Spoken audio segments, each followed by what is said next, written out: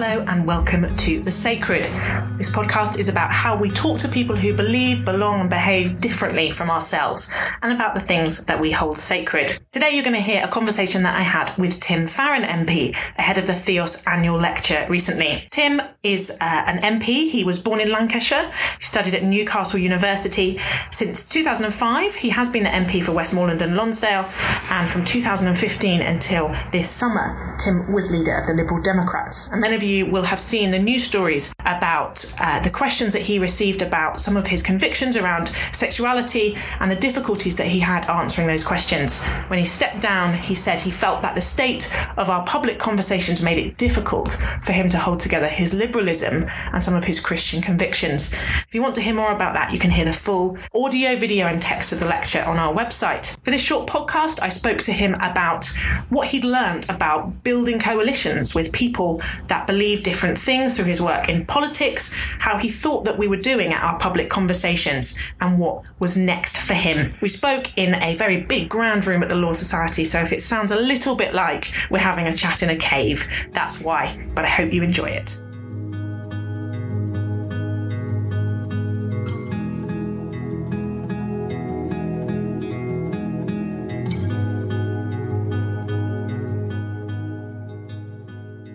Tim, I'm going to ask the question that I'm asking everyone, because I think it's at the heart of why we sometimes find it hard to talk to people different from us.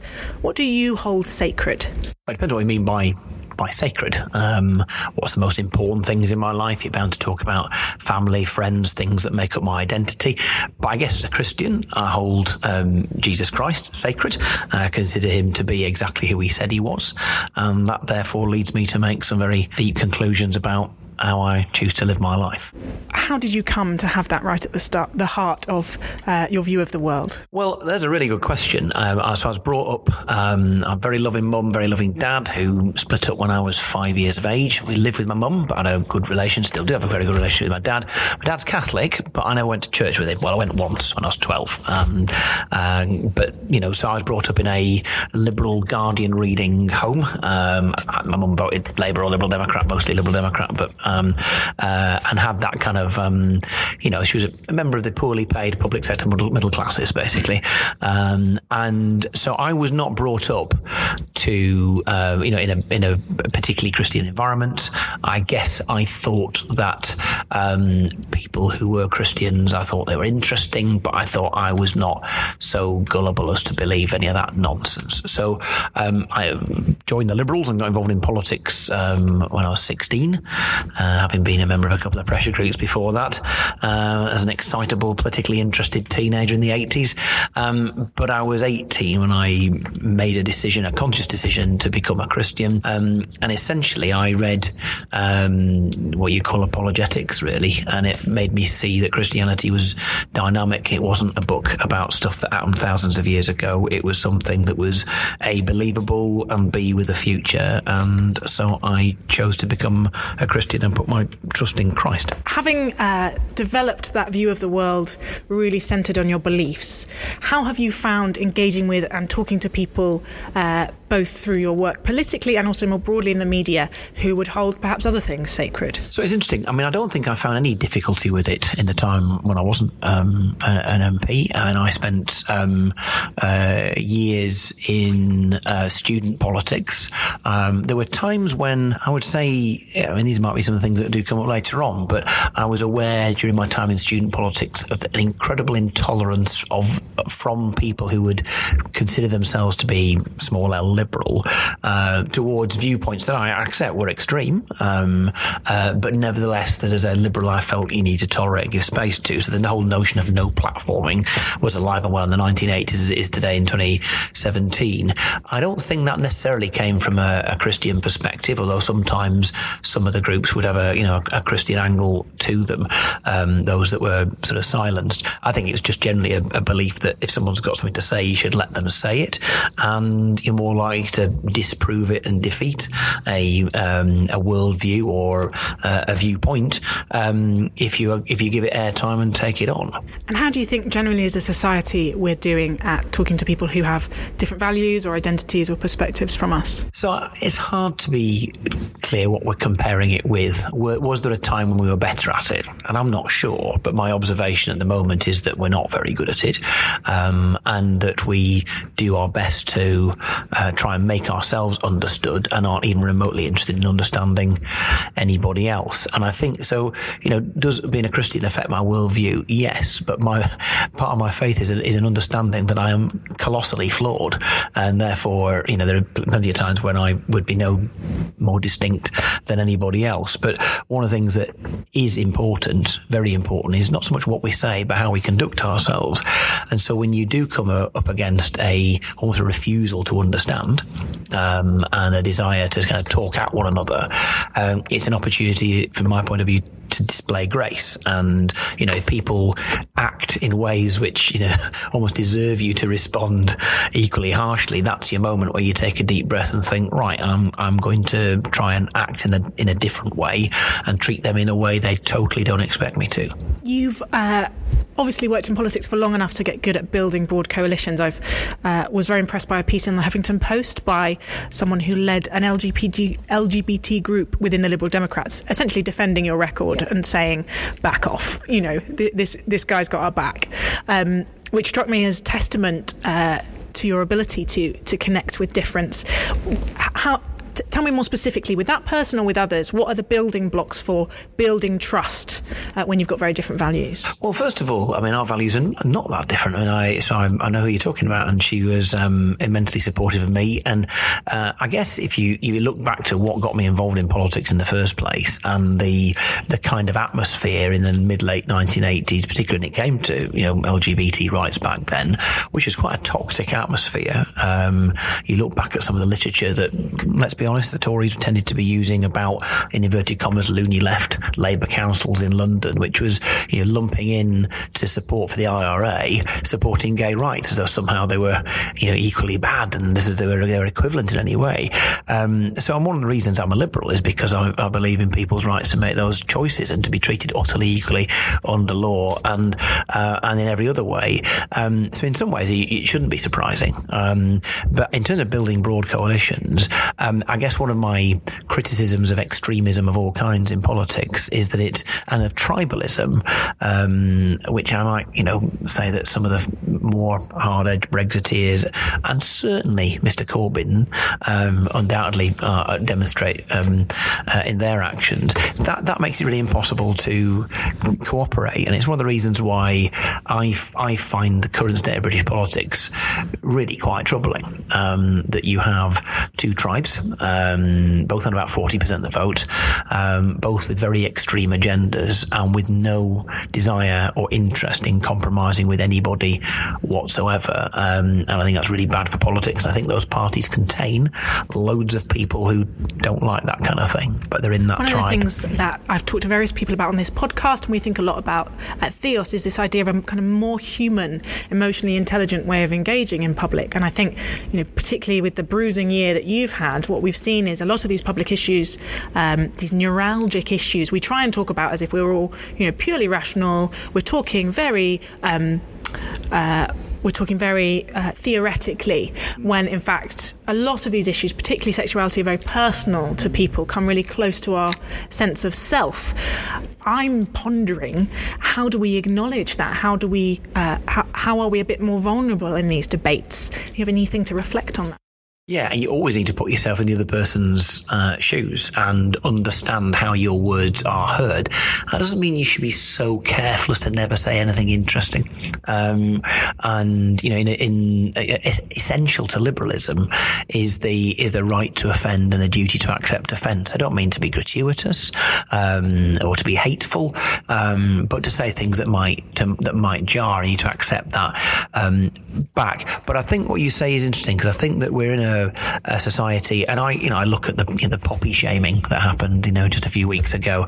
Any person of any note whatsoever, in fact, anybody at all not wearing a poppy was deemed to be, an agent of the enemy, whoever that might be. And then likewise, the whole narrative around nationalism in this country, particularly north of the border, dare I say it, where if you are not a nationalist, then you can't be a patriot, for instance. And on all these things, we seem to be a society where we don't do things, we don't think things, we are things, and it's all integral to who we are. And I suppose from a Christian point of view, if my identity is entirely wrapped up in Christ, then yes, I'm a Blackburn Rovers fan. Yes, I'm a proud Lancastrian. Yes, I love indie music, all those sort of things. Loads of things that sort of go towards my identity, but they're all submerged, or at least they should be. Well, I think that's one of the criticisms people would make about Christianity in public life, religion in public life, that it cannot help but be a form of identity politics. And this is a criticism that often gets put to me, that therefore, religious believers are less likely to compromise. They think they've heard the voice of God. Actually, it is safer to just keep all of those commitments safely behind the church doors. Yeah, and that's a point that is certainly inferred, if it's not always said directly, that, you need to leave your God at the door, so to speak. And my answer to that, which I'll try and cover in the lecture, is that that's nonsense, that every human being has a worldview. Whether they could write it down doesn't really matter. They have a worldview. Why does a worldview that contains an apparent absence of faith trump one that contains one which is codified? And that is just unintelligent, frankly. And all viewpoints deserve, at least the first glimpse, the chance to be considered equal and to compete. One of my real frustrations when I'm out and about, and I spend a lot of time talking to atheists and people who are from different religions or no religion or just don't really know, which I think represents a huge body of the population, have a real soft spot for lots of those groups and individuals. And one of my frustrations is they think the things they hear from religious believers aren't usually the things that believers were maybe intending to say or to communicate. Would you have any advice, anything that makes you tear your hair out that you wish Christians and other religious believers would stop doing? So I think I guess there's a variety of things. What I would say is that you hear sometimes, controversial, extreme, and maybe sometimes quite loveless stuff, because that's what the media wants. So if you've got the option of somebody who is a Bible-believing, faithful evangelical Christian who will present the case in a way which is loving and gracious, that's boring. So it would appear. And so let's go and get somebody who will say something staggeringly controversial, because that's airtime. And so what we want to do is remember that we kind of get the commentators we deserve to a degree, and we need to be prepared to just go the extra mile, think about the motivations of other people, and just seek to understand. And what you say about identity is important. I remember tweeting something just about the Reformation a few weeks ago, and as somebody who's not been brought up to think of myself as Protestant or to belong to any denomination, I'm a Christian. You've touched a cultural nerve, and that's not what I meant by it. But suddenly, you find yourself, marching behind Paisley, and the idea in the eyes of some people, understanding that before you tweet is a sensible thing. I will resist the temptation to do a full-throated defence of journalists as someone with a journalistic background, but I do think part of this thing that we're pondering about how we talk to each other better in public, the media has an enormous role, but perhaps helping encourage, engage, equip those who have this enormous calling and big responsibility in their hands under time pressure and, business model pressure is one of the things that between us we probably should. Is nuance boring? And maybe that's the issue. And certainly I felt, as leader of a party with limited bandwidth, shall we say, in the time that I was leader after our annihilation in 2015, one of my favourite phrases is that nuance is a dirty word. You've only got so much time. And the reality is that's the case for any journalist at any sort of message. You want something that's short and sharp. The problem is that's very often not very representative. So tell me a bit about about your thoughts on social media, because, for better or worse, this is where our big public conversations happen. What practically could be done to make those a bit more enriching and a bit healthier?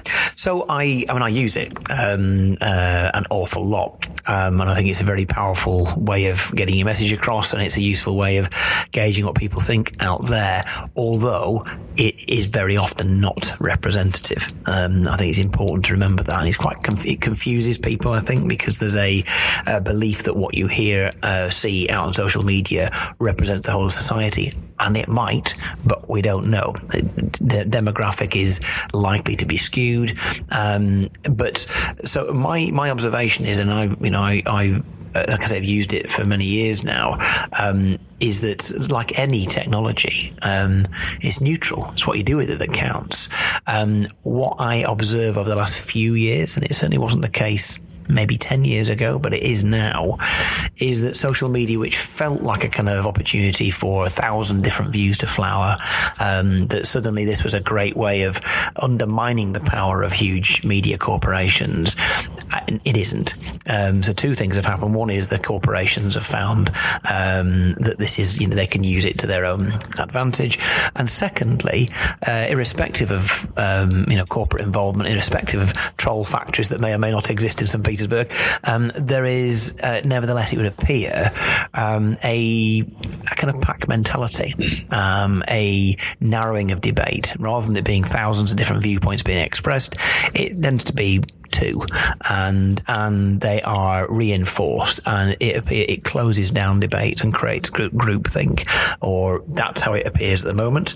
And is that just human beings being human beings? It feels like road rage. People being keyboard warriors, saying things to each other online they'd never dare say in person. So having said that, there's all sorts of very gracious, lovely people out there as well.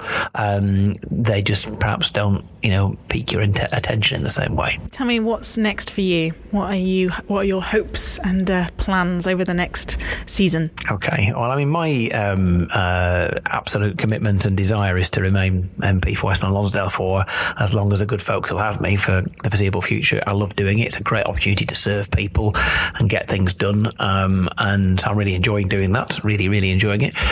In terms of the kind of things we're talking about in the lecture, trying to win the right for faith in general, but Christianity in particular, to be given a hearing, and then to be a voice that gets that message across.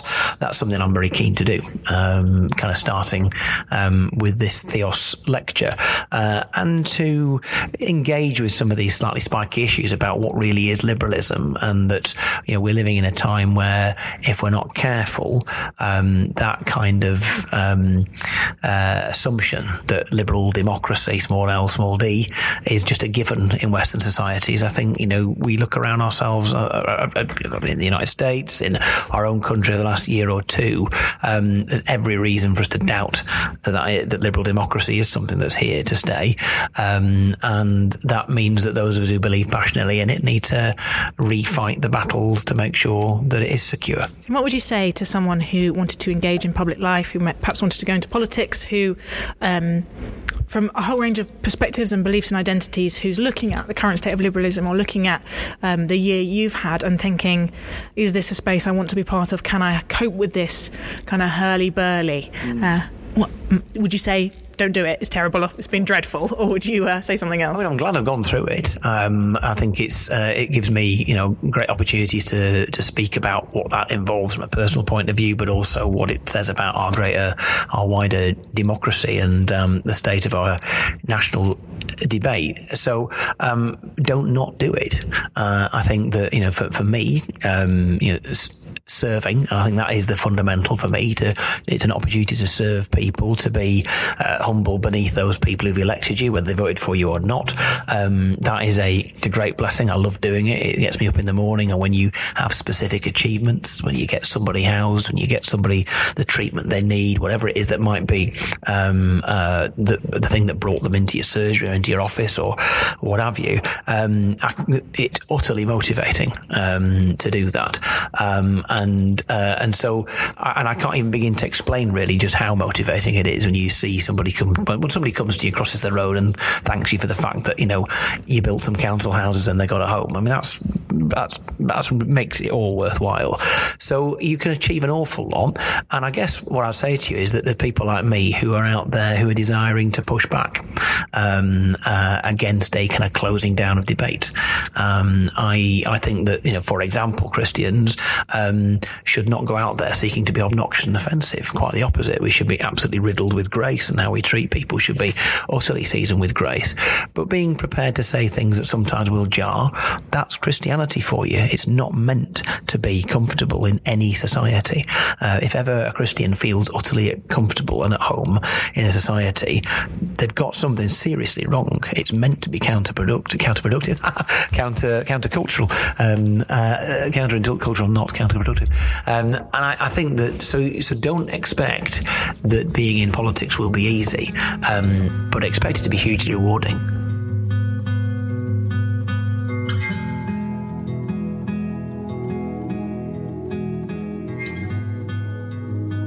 Thank you for listening to The Sacred. I'm Elizabeth Oldfield, and I'm on Twitter at Theos Elizabeth, so I hope you'll tell me what you think. Do listen out for future episodes. I'll be talking to writer Francis Spufford, priest Giles Fraser, and head of Humanists UK, Andrew Copson. Please also engage with Theos. Our website is theosthinktank.co.uk, and you can download a range of reports and blogs and recent events and content. You can also follow us on Twitter and Facebook as usual. Thanks very much.